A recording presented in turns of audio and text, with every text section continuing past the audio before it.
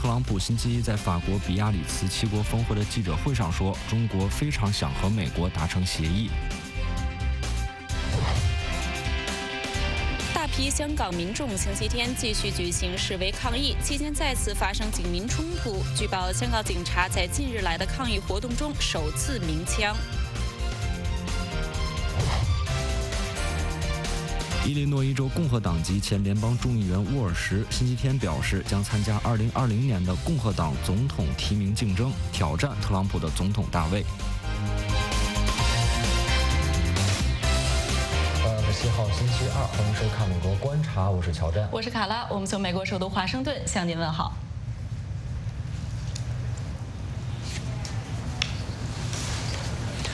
美国总统特朗普星期一在法国的比亚里茨七国峰会的记者会上说，中国很想和美国达成协议。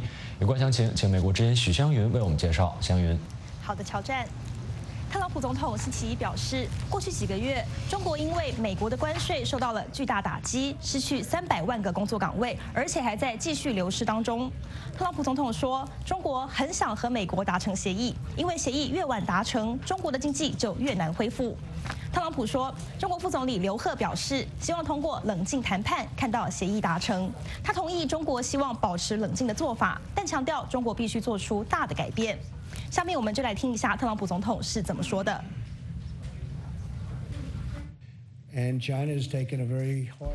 在过去几个月里，中国受到了很大的打击，他们已经失去了300万个工作岗位，很快还会比300万个更多。他们的产业链已经历前所未有的崩解，这种情况一旦发生，就很难再恢复原样，你知道的。我认为他们非常希望达成协议，他们等待的时间越长，就越难恢复。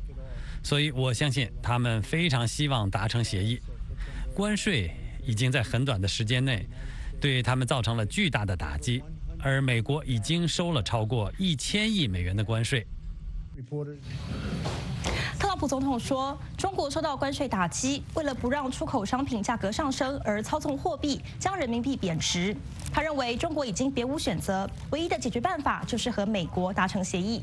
我们知道，星期一下午4点半，在岸人民币对美元的收盘价为7.1528，人民币对美元即期周一收盘大跌超过700点，创下11年来的最低值。人民币8月跌幅约为4%。我们就继续来听特朗普总统是怎么说的。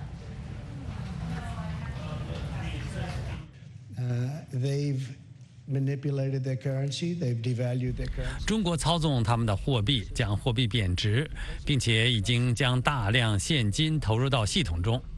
因为他们这么做，价格才没有上升，就算上升也只有一点点。因为他们想让国民继续保有工作。如果价格上升，他们的国民将无法继续工作，会变得难以竞争。中国是个很亮眼的市场，是个很棒的市场，世界的市场，很多市场都很棒。坦率地说，我认为中国做不到，我不知道，也许他们可以，也许他们不行，但我不认为他们能够做到。我认为他们很聪明，我认为习主席是个很棒的领导人，也是个聪明人，但是他不能在短时间内丢失300万个工作岗位，而这个数字还会再放大好几倍，这将会崩解中国的贸易体系。他不能这样做。我认为他们想达成协议，我不确定他们有没有选择权。我这么说不是在威胁。特朗普总统说，如果与中国的贸易协议无法为美国带来更多的好处，那他宁可不要达成协议，因为中国对美国的贸易在起点上就不公平，导致中国每年从美国拿走5000亿美元，还窃取美国的知识产权。他说，每当他加大对中国的关税，中国随即也提高对美国的关税。由于中国缺乏意愿，两方一直无法在贸易关系上取得平衡。他说，这种情况下，美国宁可不和中国做生意。我们继续来听特朗普总统是怎么说的。你明白中国想要达成协议，现在无论我们达成协议与否，对我们来说都是很大的优势。你知道，我告诉习主席，我非常尊重他，我对他很尊重，也喜欢他，他是个硬汉。但我对习主席有很多的感受，他在很多方面非常出色，但是我很强烈地告诉他，看，你从这儿开始，你每年赚了5000亿美元，窃取了我们的知识产权，而我们位在低处，比平地还要低。我们不能达成一半一半的协议，这个协议必须对我们有更多的好处。如果对我们并非更有利，那我们就别一起做生意了。我不想做这个生意。美中贸易争端已经持续了1年多。特朗普总统说，一些人希望只要达成协议就好，他认为这些人缺乏胆量和智慧。他还说，美中贸易的不公平由来已久，前几任美国总统早应该处理，却一直拖延到他的任期才谈判。这样的事情呢，还有许多例子，例如朝鲜问题就是一个例子。我们继续来听特朗普总统是怎么说的。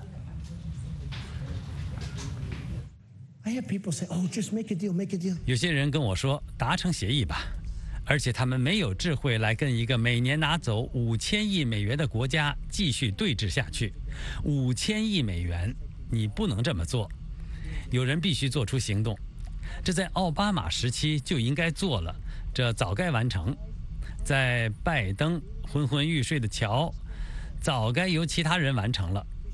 布什应该完成，克林顿应该完成，2个布什都应该做，早就应该处理了。现在由我来处理，让我告诉你其他的例子。朝鲜问题也早应该在很久以前解决，现在正由我来处理。我做了很多不应该到我才开始做的事情。特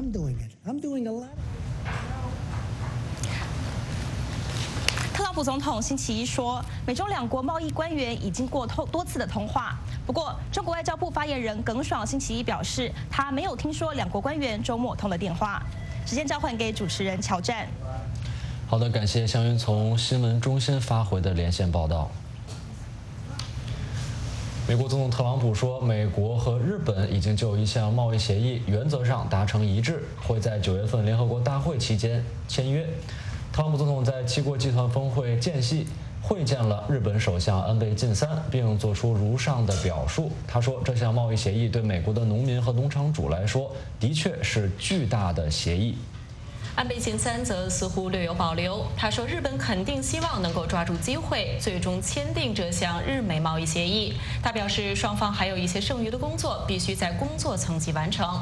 美国贸易代表莱特希则表示，这项协议包括3个部分，分别是农业、工业和数字部分，但是没有提供进一步的详情。香港警察在过去几天的抗议活动中首次鸣枪，而抗议群众除了反送中、双普选等诉求之外，也反对可能被用于监视活动的智慧灯柱。详情请看美国之音黄耀义从香港发回的报道。香港在8月24号星期六举办了观塘游行，而在8月25号星期天呢，则是举办了全葵青大游行。不过呢，在星期天的大游行，白天的时候呢是和平示威抗议的活动，但是到了晚间却演变成为了警民冲突。那么在这次的游行当中呢，这个反送中的游行这么多这个星期以来，警方第一次对空鸣枪，而且呢还出动了水炮车。那么在之后呢，警方更逮捕了36人，当中年纪最小的只有12岁。那么周末游行期间呢，香港地铁公司则是关闭了主要游行地点附近的地铁站，这也导致了民众不满。那么全葵青游行的申请人之一于一鸣就说呢，港铁关闭地铁站是罔顾市民的利益。那么对此不满的民众呢，也在网上号召，在星期一的上午8点半上班时间要包围九龙地铁九龙湾的港铁总部大楼，来表达他们的诉求。诉求包括呢，要求港铁不要随便的封站，不要让警员进入地铁站之内使用武器等等。那么对于这样子的呼吁呢，港铁保安部在星期一则是表示说，公司在进行了风险评估之后，决定港铁总部大楼星期一暂停开放。那么香港地铁的这个员工呢，则是或是在家里上班，或者是在其他的地点上班。那么8月24号星期六的观塘游行当中呢，有一项诉求，主要就是关注在观塘地区所设置的智慧灯柱。那么抗议者认为说呢，这个智慧灯柱里头是秘密监控市民，而且当中的设备可能跟中国的脸部辨识系统的天网工程有所相关。那么当示威者拉倒了智慧灯柱之后呢，发现当中的蓝牙零件制造商讯科系统可能跟中国天网的这个工程承包商之一的上海三思路灯有关。那么科讯公司说呢，有关的系统的确是由上海三思提供的，但是智慧灯柱储存的这个资讯呢，是存在香港本地的伺服器，上海三思并没有相关伺服器的存取权限。不过呢，这个讯科星期一的时候也说，他说接下来将会停止安装新的智慧灯柱。此外呢，星期一我们看到也有几百位的民众在香港税务局的前面静坐抗议。那么静坐的民众呢，除了拿着光复香港、时代革命、5大诉求、缺一不可等等标语，也有台湾称香港的标语。那么此外呢，香港公民党的主席梁家杰星期一在美国之音的香港风云特别节目上也说，他说呢，这个5大诉求是根据香港基本法以及1国2制的原则，所以呢，香港政府没有任何的理由应该拒绝。以上是美国之音记者黄耀义发自香港的报道。香港警方周一指责抗议者不断升级的非法暴力行为，而一些支持民主的立法会议员表示，警方的行动完全没有必要。此前，香港在连续第12个周末的抗议示威中爆发了冲突。警方发布声明说，警方逮捕了36人。报道还说，一名警察倒在地上，抗议者向警察投掷物体，导致6名警察拔枪，1名警官朝天鸣枪示警。星期天，大批抗议者中的绝大多数人进行了和平游行，但警方有时会向脱离游行主队伍的示威者发射催泪瓦斯，警方还首次使用了水炮。之前我们进行了非常和平的抗议，但是政府没有回应，这就是我们为什么走上街头。也许有些警察认为我们违反了法律，这就是为什么警察发射催泪瓦斯，然后我们所有的抗议者都愤怒了。And then just want then all of our protests get angry. Yeah. 香港持续数周的示威活动始于要求停止修订引渡法案，修订工作现已停止，但抗议者的要求已扩大到要求完全民主。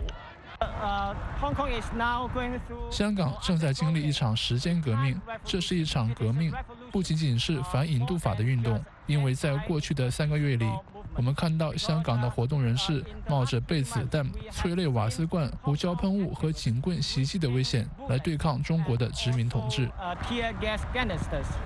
香港这个亚洲主要金融中心的抗议活动是自1997年英国将香港控制权移交给中国以来，对香港和平的最大威胁。抗议者说，他们示威反抗北京在1国2制的情况下侵蚀香港的权利。北京1997年通过1国2制的安排，取得对香港的控制权。美国之音新闻报道。美国和中国之间持续的贸易战可能会让2国企业都感到极度的焦虑，但贸易争端对某些其他国家的经济来说却是个好消息，因为许多企业已经或许正在将制造业务从中国转移到这些国家。来看美国之音记者李爱林的报道。自行车公司派德高的总部在不断的移动。该公司设计、组装并销售自己的电动自行车。它80%的自行车部件都曾来自中国，但现在不是了。现在我们的零部件差不多70%来自越南，30%来自台湾。由于欧盟对中国制造的电动自行车征收高额关税的威胁，它已经计划要将业务扩展到越南的工厂。因此，当美国去年对包括电动自行车在内的一长串中国制造商品征收关税时，它已经做好了应对准备。在9月关税生效以后，我们就开始在这个国家生产自行车。到2019年1月1号，我们取消了在中国的所有生产，并设法将我们所有的生产和供应链转移到越南。派德高并不是唯一一家因为贸易战而将制造业务从中国转移出去的公司。受益最大的2个国家是越南和墨西哥，他们之所以受益，是因为他们有这样的生产力，也因为他们的地理位置，其他人都羡慕地看着他们。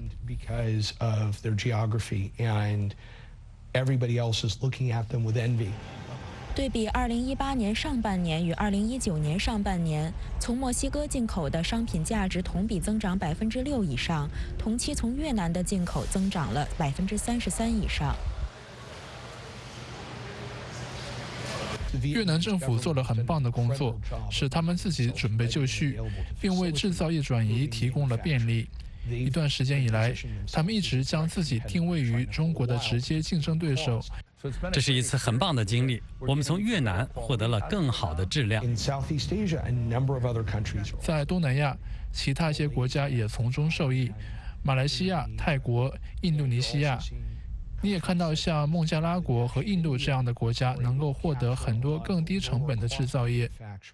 但在全球经济中，制造业和外包市场经常变化无常。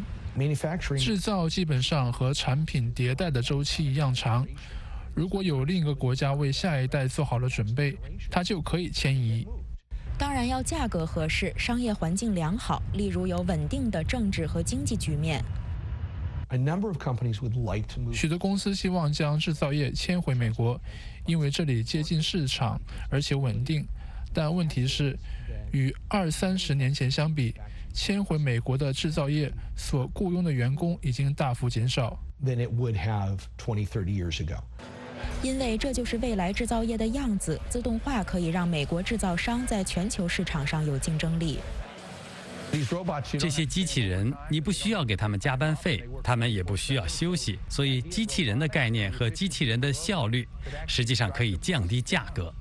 迪康斯坦佐是一个联盟的成员，该联盟将推动国会立法，在10年内免除自行车零部件的所有关税。如果得以实现，自行车工厂可能会开始在美国涌现。美国之音李爱林，加州方全谷报道。美中两国在贸易战不断升级的过程中，美国唯一的一座稀土矿正在大力招兵买马，该矿可能要大幅增加产量。中国最近宣布要提高稀土关税。根据路透社报道，美国 MP Materials 将成为自2015年以来第一家提炼稀土的美国公司。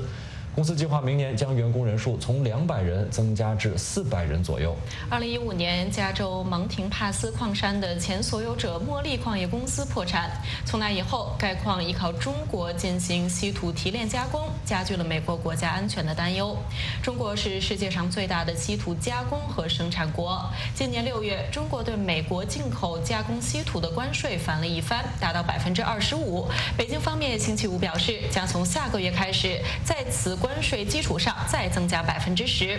特朗普政府说，稀土对国防至关重要，并命令五角大楼支持国内的稀土开采和生产。联邦快递公司、联合包裹公司和美国邮政局星期五表示，在美国总统特朗普下令快递公司拒绝递送从中国来的强力止痛药芬太尼的包裹之后，他们已经在努力阻止贩运者使用他们的服务。特朗普要求这些快递公司和网上零售商亚马逊公司拒绝运送来自中国的合成阿片类药物。中国星期五宣布对一批美国商品征收新的报复性关税。芬太尼的威力是海洛因的50倍，是美国历史上最致命的毒品危机的罪魁祸首。专家和官员说，贩毒者的目标是美国的入境口岸和国际邮件中心。由于人员短缺和其他限制，包裹和车辆只能受到有限的检查。美国与东盟10国将举行首次军事演习。多家亚洲媒体上星期报道说，演习将在9月的第1个星期在泰国附近举行。曼谷邮报报道说，东盟与美国的军演将在泰国春武里府的一个海军基地举行，包括至少8艘军舰以及军机。演练将达到越南最南端的金瓯省外海。另据报道，美国海军第7舰队将主导这次演练。2017年起，美国军舰增加了航行通过南中国海的次数。白宫国家安全顾问博尔顿上星期指责中国强行派遣一艘石油勘探船进入马来西亚和越南声称拥有主权的水域。中国与东盟国家去年10月在中国广东省进行了首次联合海上军演，练习搜救以及如何回应意外事件。观察人士认为，美中2国都希望对这个地区发挥影响力，而这可能影响这些国家选边站。七国集团峰会落幕，各国在贸易、气候变化和伊核问题上出现明显分歧。不过，美国总统特朗普强调，这次峰会各国展现了极大的团结。专家视点为您解读此次七国集团峰会的成果。许多逃离迫害的维吾尔人在美国首都华盛顿安家，他们在美国获得安全，但没有看到希望。民主党总统参选人努力获得9月参加辩论的资格。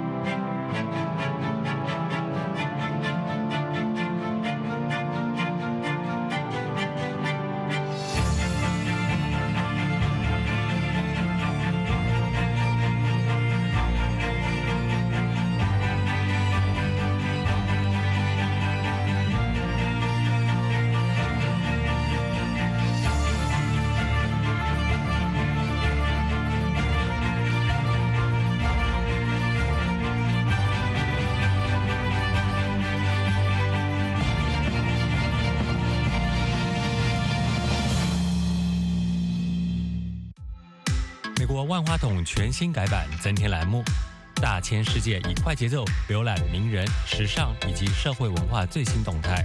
百样人生带您走访大城小镇，让各行各业的人演绎自己的精彩故事。敬请关注每周6晚上9点播出的《美国万花筒》。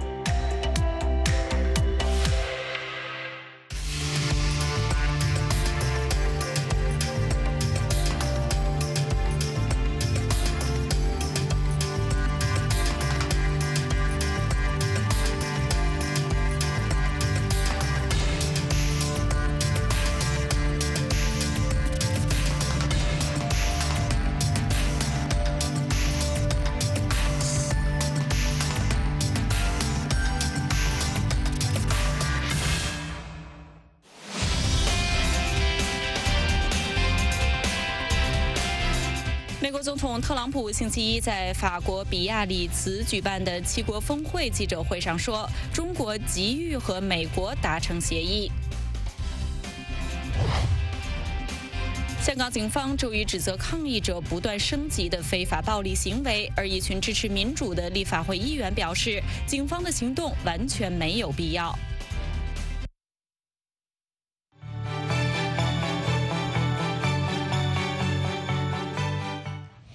本年度在法国举行的七国集团峰会周一落幕，各国在峰会结束时未能和以往一样发表联合公报，只发表了1页长的声明。会议东道主法国总统马克龙说，这次峰会出现了很多冲突，不过在会议最后一天，马克龙和美国总统特朗普都强调，峰会期间各国展现了团结。今天的专家视点，我们就来讨论刚刚结束的这场峰会。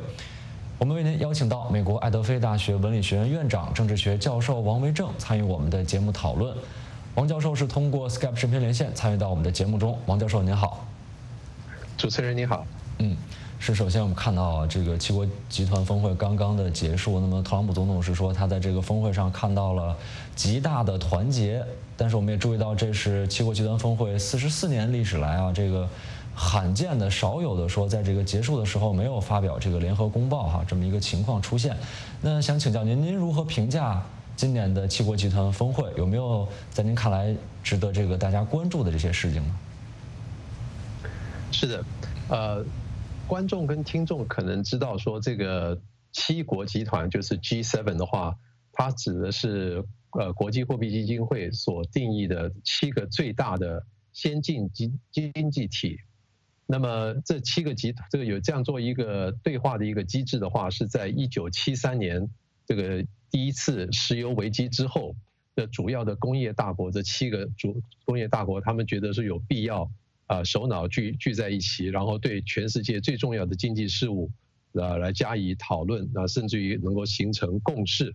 那么当然这7国的这个集团的力量呢，或它的那个重要性呢，已经被2008年以后兴起的这个所谓的20国集团 G20 给取代。但是不可否认，到今天为止的话，它还是占了全世界的这个生产毛额的30%几或40几，所以还是相当的重要的。那么我用一个形容来形容这个 G7， 就是说它好像是一家人一样，再怎么样它还是一家人。为什么这样说呢？因为我刚提过，它都是全世界最重要的这个工业民主国家，所以基本上来讲的话是性质是很接近的，跟其他的经济体比较起来。但是即使是一家人的话，也免不了有时候会有纷争，甚至于吵架。那么自从这个川普总统当选了总统之后呢，这2年就是去年跟今年吵架好像吵特别厉害。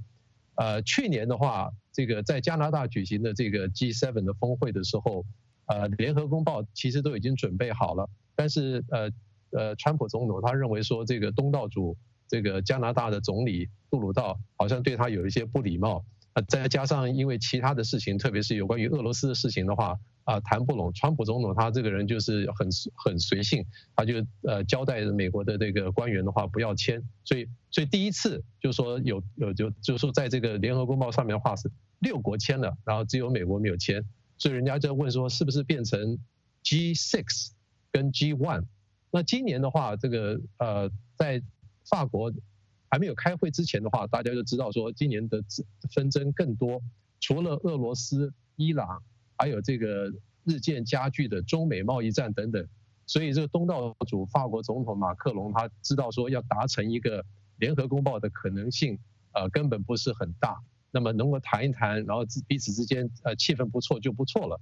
所以他根本也没有想到过说要来签一个所谓联合公报。这可以解释说这个 G7 在历史上作为一个很重要的一个协调机制，在现在的重要性的话大不如前，而且成员之间彼此之间的纷争，比如说还有英国脱欧的事情，那这个纷争这个彼此之间的纷争的话，是不是会造成这一个昔日很重要的一个集团它的重要性大量的消减，这是很值得我们来关注。那么看到今年的这个7国峰会这个一个是经贸的问题，还有气候变化的问题，都是引发了很多的关注。那您认为美国等这个7个世界主要的经济体现在最大的分歧是什么呢？我觉得有两个最大的分歧。第一个就是说关税，因为这个川普总统他对于他有时候号称他自己叫做关税总统，那么他对于这个许多的盟国，比如说像欧洲、日本，还有像加拿大、墨西哥，都是用这种单边的主义来威胁，就是说要提高某一些产品的关税，让他们能够就范。但现在的话，当然打得最厉害的这个贸易战的话是跟中国，它也提高了很多的这个关税。那么到这个地步的话，虽然说这其他的这个国家的话，他们可能对于这个中国的许多的做法也感到非常的关切，但是对于说这个中美贸易战打下去是否会拖累了这个世界经济的话，有很深的这个关切，所以我觉得这是一个重大的一个分歧。另外一个分歧就是说，这个 G7 的话，曾经有一段时间，1997到2014年的话，事实上是8国集团，因为那时候还包括了俄罗斯，就基本上来讲的话，希望说在冷战结束的俄罗斯把它给纳入，能够让学习一些就鼓励它这个变得更民主、更自由。但是由于这个俄罗斯它进侵这个克里米亚，而且把它给并吞，所以被驱逐出去。那么川普总统很希望说把俄罗斯给拉进来，他的理由是说俄罗斯的话毕竟对于像伊朗啊、像北韩啊、像叙利亚这些事情的话，还是有很重要的一个发言权。那其他的国家的话就未必这样想。所以我觉得这2件事情的话是美国跟这其他6国线纷争最大的地方。注意到这个特朗普总统在这次的峰会上是多次的，他这个呼吁啊，说他希望看到这个俄罗斯能重回到这个7国集团峰会的这样一个谈判桌上。那么想请教您，我们看到现在这个美中关系出现了一些这个波折，一些这种摩擦。那您认为在这样一个时候，特朗普总统做出这样的表示、这样的表态，您认为是不是意味着美俄关系可能会出现升温的可能呢？我想，如果你是了解，如果大家了解这个川普总统，他是一个这个谈判的高手的话，有人可以从这个角度来看的话，就是说他现在跟这个中国的谈判不是非常顺利，所以希望说能够改进跟俄罗斯的这个关系，然后对中国来做这个一些压力。那这个当然是可以说得通。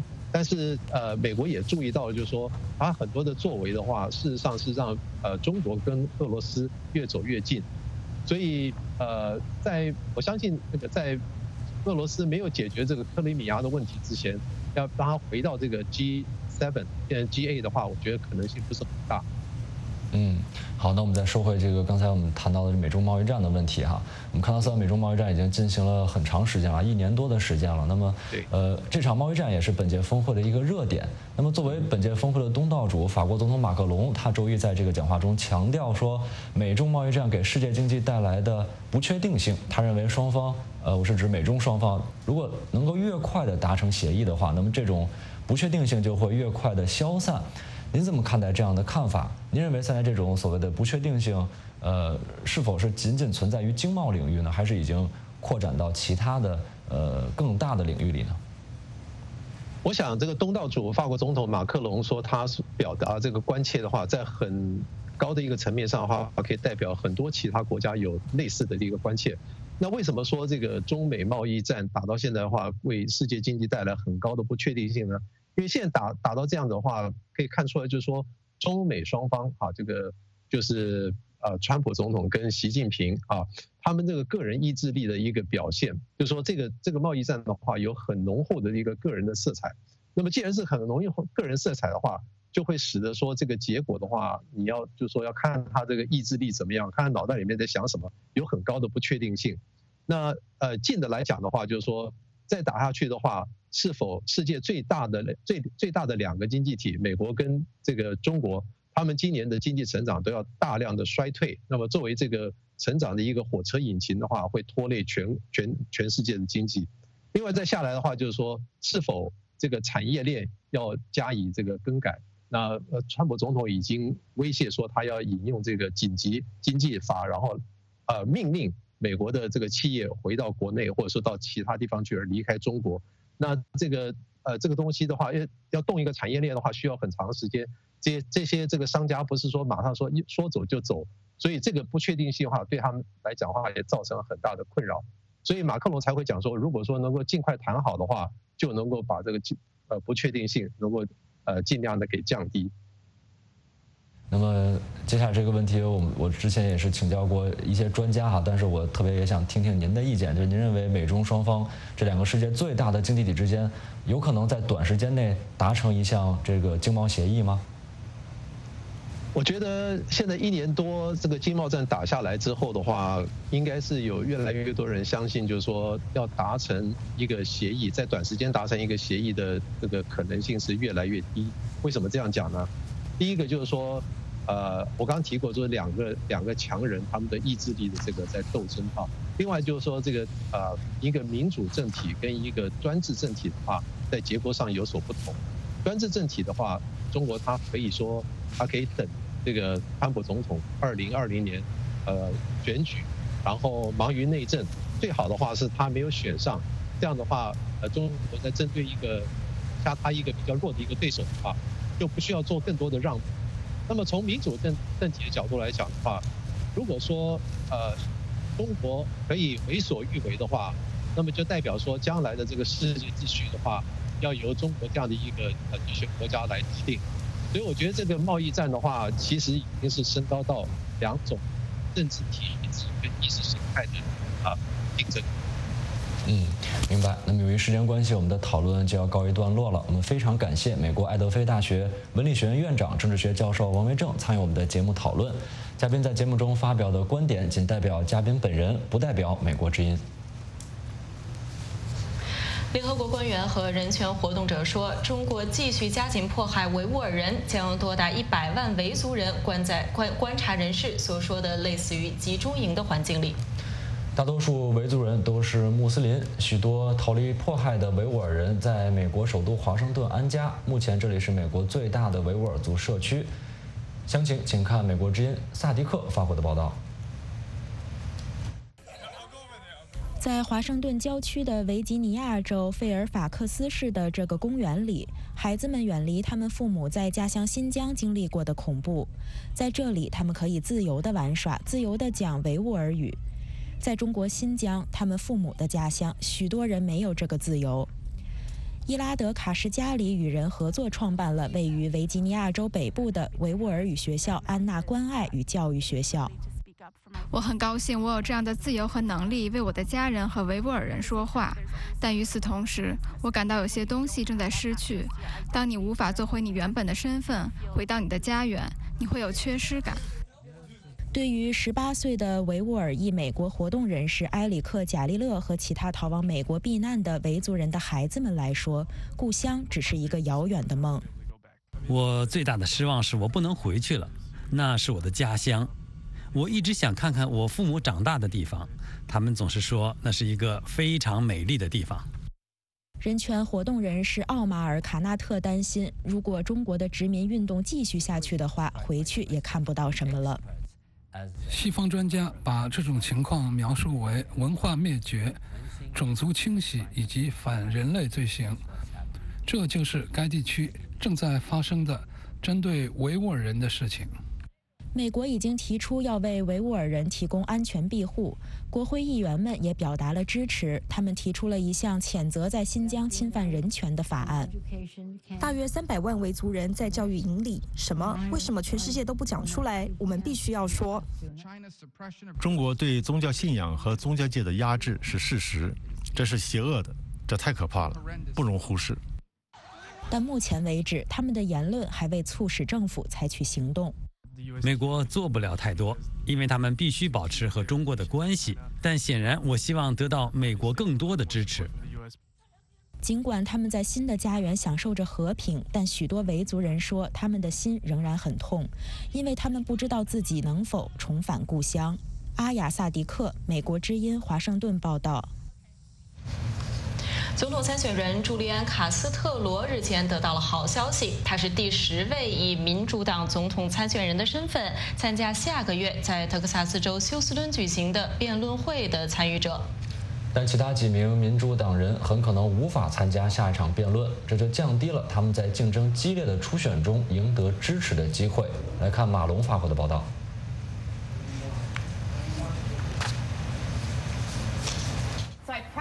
对于朱利安·卡斯特罗来说，旋风式的竞选活动收到了回报。他表示自己将参加下个月举行的第3轮民主党辩论。我相信我们会变得越来越强大。离爱荷华州党团会议和新罕布什尔州初选还有5个月的时间。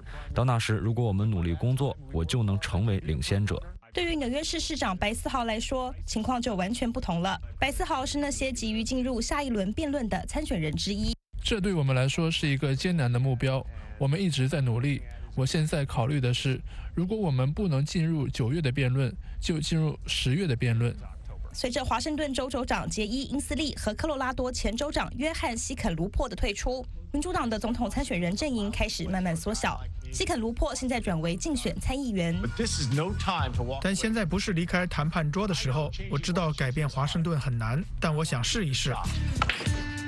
其他民主党人虽然民调数字很低，但是他们仍然在争取机会，包括新泽西州参议员克里·布克。并肩站立，一起努力，一起爱，用我们的光明战胜它的黑暗。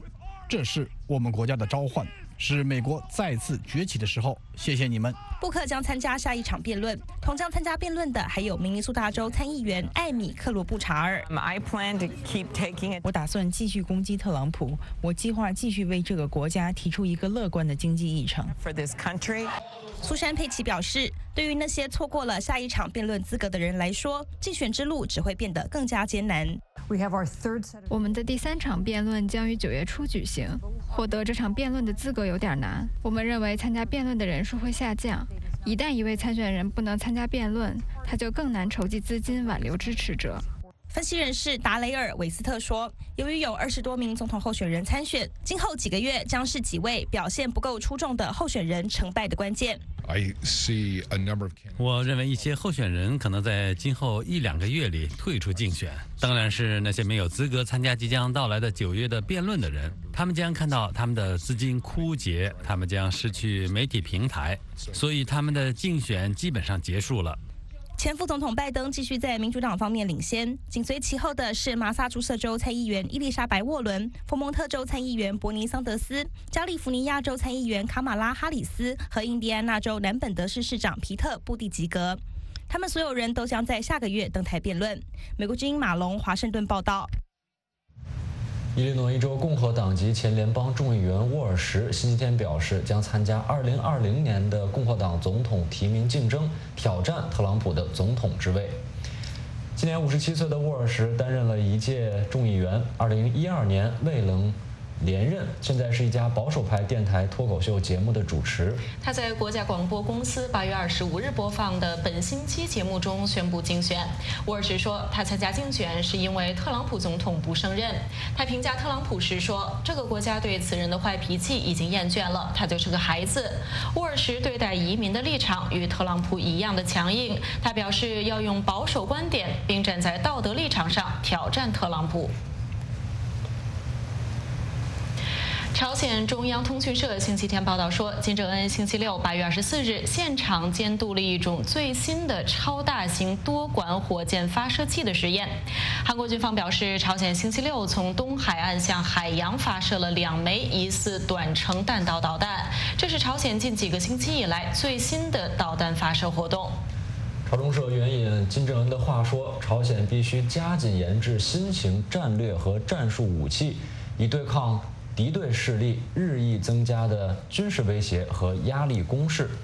朝中社发表评论说，朝鲜永远都不会用国家的战略安全来换取解除制裁。美国总统特朗普在朝鲜最新导弹试射后，再次表示与金正恩保持着良好的关系，并且说金正恩对他很直率。美国总统特朗普周一表示，他对伊朗外长扎里夫访问7国集团峰会的会议地点法国城市比亚里茨并不感到意外。特朗普在比亚里茨对记者说，他尊重扎里夫前来会见法国总统马克龙等人。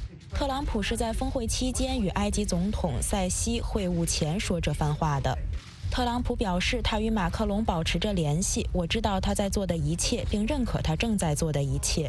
伊朗政府星期一表示，扎里夫星期天突然访问7国集团会议地点是有意的，与峰会无关。伊朗政府发言人阿里拉比在新闻发布会上说，这次访问是应法国外长的邀请进行的。这不是特朗普的地盘，我们想让他们承认我们的权利，来坐下来谈判。在这方面，我们不是被动反应，我们采取了积极的措施。自特朗普去年退出限制伊朗核计划的国际协议以来，伊朗和美国的紧张关系加剧。特朗普对伊朗加强制裁，特别是针对伊朗重要的石油行业，这些制裁严重损害了伊朗的经济。美国之音新闻报道。星期六，在一场纪念美国奴隶制开端400周年的活动上，非洲人和非裔美国人说，每个人都必须更加努力地团结因种族因素和经济不平衡而被分割的社会。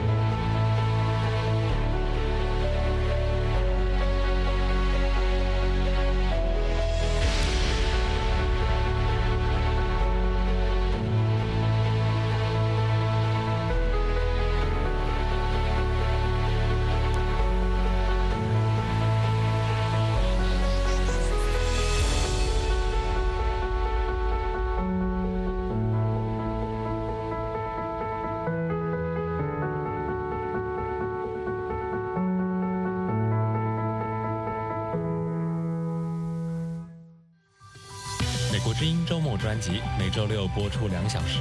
第1小时的节目由美国万花筒和创业，第2小时将继续播出地球村落以及美国之音深度报道，敬请关注。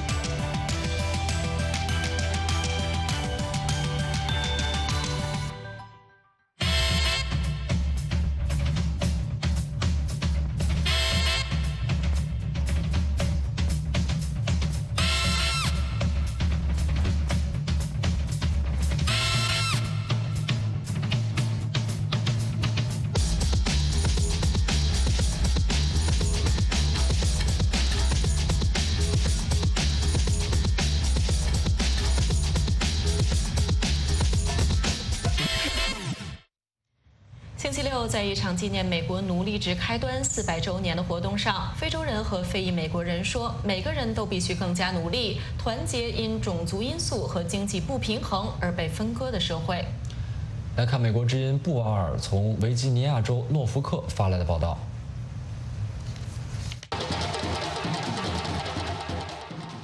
历史学家说，400年前有20个人从安哥拉被抓来，在这里被贩卖为奴隶。那些致力于为后代保存这段历史的人士，在这一地点附近举行了纪念和反思的仪式。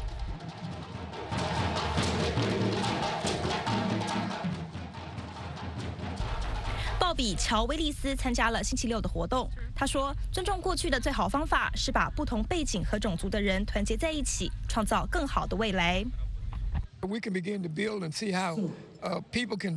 我们可以开始投入建设，看看人们如何一起合作。这个国家是一个由黑人和白人共同组成的群体，我们要找回邻里间相互帮助的那种状态，这就是我们实现所有成就的原因。另一位参加活动的迈克尔·史密斯说，更多的了解奴隶历史使他更加关注社会的分裂。他说，枪支暴力和容忍度降低，要求领导人不但要尊重法治，而且要更努力地提高对人类尊严的尊重。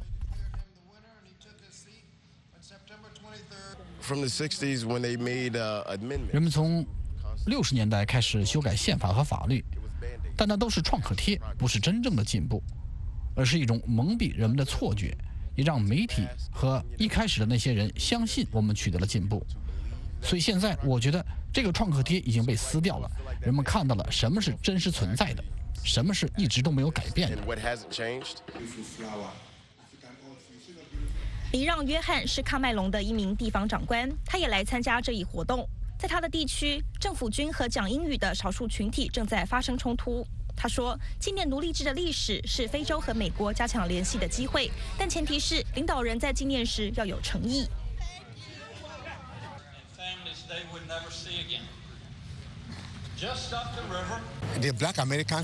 通过奴隶制被带到这里的美国黑人，现在应该回非洲寻根，这样我们就可以走到一起。不管你在哪里，你都是非洲人，你是个黑人。让我们组成一个更强大的种族，变得强大起来，与不断增强的全球经济做斗争。许多非洲国家也正在纪念1619年美国奴隶制开端的纪念日，团结与和解是纪念活动的关注重点。美国之音布尔瓦，维吉尼亚州诺福克报道。这次活动被称为回归年，非洲人后裔都被鼓励来加纳。今年第一批非洲人被贩卖到后来成为美国的这片新大陆做奴隶以来的400年的历史。近日，来自美国民权组织全国有色人种协进会的代表团正在加纳访问他们祖先生活过的地方。来看美国之音记者诺特在阿克拉的报道。莫兰顿·亨利最后一刻决定来到加纳。到目前为止，全国有色人种协进会董事会成员已经看到了鼓舞人心、感人肺腑并有回报的气氛。亨利是这次来到加纳参观的近300人的一个。上周四，一些代表团成员访问了美国著名作家和民权活动家杜博伊斯的故居。这位作家晚年搬到了加纳，今天他的家就是一个博物馆，也是他最后的休息场所。我现在在杜博伊斯中心，这很有纪念意义，因为他是我们组织的创始人之一。能来看看他和他妻子到加纳后所做的很多工作，对我来说是意义非凡的，这是感人的。能亲眼看到他，对我来说是一种改变生活的力量。该小组会见了加纳总统，访问了重要的文化和历史遗址，并参加了商业和劳工论坛。全国有色人种协进会主席德里克·约翰逊说，这次旅程的意义在于历史的重新连接。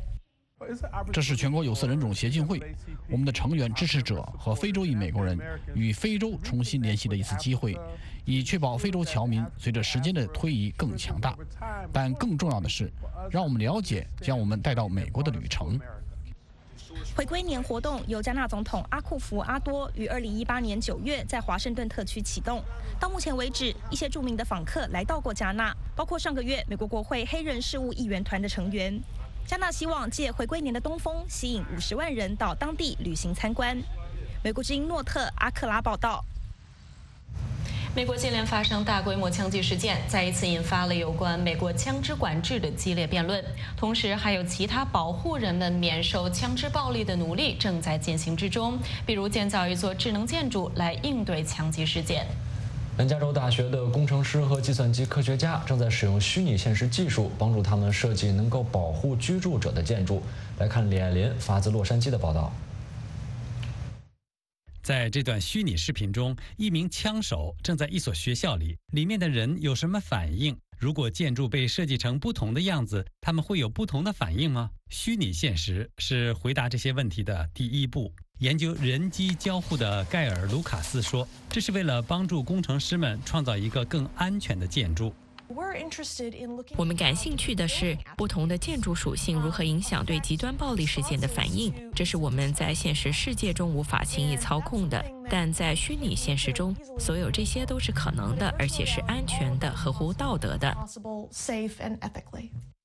不久，教师和办公室工作人员将接受测试，看看他们在各种办公室和学校建筑设计中上演的虚拟暴力事件中会做如何的反应。类似的跑步机也会被使用，这样他们就可以跑步或走路了。设计师们将根据政府和安全专家的建议，看看出口和藏身之处的数量，以及玻璃窗是应该透明或者是磨砂的。有那么多的建议，有那么多的钱被投资在这些建议上，但它们如何发挥作用，并没有在现实世界中得到很好的测试。像磨砂玻璃这样的设计功能可能会让人们在这种情况下保持安全，但在正常情况下，这种设计功能可能就不太理想了。我认为答案是拥有更多元的动态元素，而不是把建筑元素看成是静态的。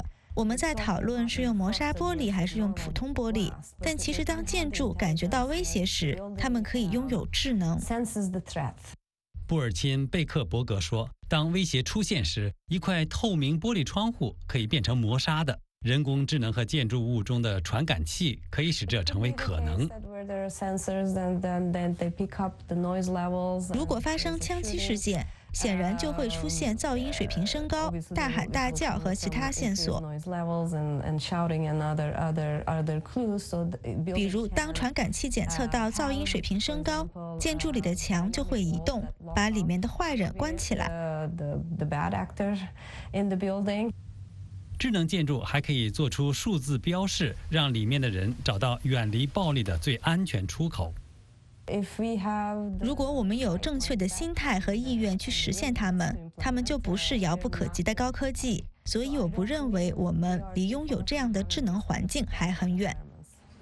一旦研究人员了解不同的设计特征如何影响人们的行为，他们就能设计出更好的建筑，并知道哪一种技术能在大规模暴力行为中保护人们的安全。美国之音记者李爱林，洛杉矶报道。每天，美国各地的政府机关和大学实验室都在进行尖端科技研究，将实验结果带出实验室，并将内容转化应用在商业领域中。这样的过程就是技术转移。美国有一家公司专门通过向企业家介绍研究成果来开启技术转移的过程。来看美国之音记者郑蒂娜的报道。马修·迪梅伊相当了解玻璃泡沫，他甚至合资创立了一间公司，专门生产玻璃泡沫材料。不过，令人讶异的是，他没有接受过任何正式的培训。美国海军物理研究人员艾伦·韦斯特受过正规的培训。我对无定型材料的研究显示，如果你将空心玻璃球加热，就能在没有任何填充物的情况下将它们粘合在一起。韦斯特原先为美国海军研发这种泡沫材料，迪梅伊和他的同事取得执照，并成立一间生产玻璃泡沫材料的公司。他们的媒介是什么呢？就是 FedTech， 一间专门为私人企业和政府研究项目进行合作配对的初创公司。当研究完成时，等于形成了一种知识产权，理论上也将成为某种很棒的产品的基础。FedTech 通过技术转移的过程，将这些产品带进市场。如果你想到国防部、美国国家航空航天局、能源部和其他国家实验室，他们都不是真的为了最大限度的盈利。技术转移就是一个将他们的技术带出实验室并转化为实际应用的过程。结果表明，玻璃泡沫材料不是只有在水里有用，在陆地上也很实用，可以用在制作头盔和防弹衣上。FedTech 协助迪梅伊和他团队将这些项目联系起来。要了解如何接近不同的客户群，然后找到我们的技术可以解决他们问题的空间。研究人员韦斯特称，他没有经商的头脑。我们可以看到产品走进世界，希望能帮助到其他人，然后回过头来也能帮助海军。这真的是一个令人愉悦的过程。所罗门说，当谈到新创想法，年轻企业家通常会依照他们所知道的去做，也就是为他们的日常生活创建应用程序。我喜欢以消费者为导向的产品，但如果我们能让人们走出他们的舒适圈，用创新科技来开办新公司，这些技术真的很有可能让人们的生活变得更好，这是一件很棒的事情。下一个初创公司有可能就在政府的实验室里面。美国之音记者郑迪娜，维吉尼亚州报道。西雅图是微软、亚马逊等大型跨国公司的总部所在地，同时也是美国玻璃艺术的故乡。奇狐狸玻璃博物馆收藏了艺术家戴尔·奇狐狸的数千件玻璃艺术品。来看美国之音的报道。坐落在西雅图标志性建筑太空针塔旁边的，就是奇狐狸花园和玻璃博物馆。美国的玻璃吹制艺术从西雅图开始流行起来，在博物馆的花园里，五颜六色的玻璃雕塑矗立在鲜花和树木丛中。展示大厅里展示了华盛顿州本地人戴尔·奇狐狸的一些最重要的作品。玻璃屋是核心展品，集中体现了奇狐狸一生对温室的钟爱。你现在看到的，在我们头顶上的是他创作的最大悬浮雕塑之一，由1000多个红色、橙色和黄色的玻璃造型组成。他称这些造型为波斯人。这是玻璃森林画廊，这里的色彩和灯光令游客叹为观止。海洋生命展示展现了太平洋是如何给奇狐狸带来灵感的。这座20英尺高的雕塑充满了海洋生物。1970年代的一场车祸使他一只眼睛完全失明，但他继续创作出了色彩复杂、造型细腻的各种尺寸的玻璃作品。我来这里的时候还不知道会看到什么，没想到他们融入了如此多的颜色、风格和设计。我们家收藏着奇狐狸的玻璃和花园作品的照片，但这还不够，你必须亲眼看到它。每一件作品都有所不同，令人印象深刻。你想知道它是怎么做到的，几乎令人震撼。世界各地都有奇狐狸的作品展出，但这座博物馆是他们唯一的永久的家。美国之音巴拉普特利，西雅图报道。以上就是今天美国观察的全部内容，希望您喜欢我们的节目。感谢您的收看，我们下次再见。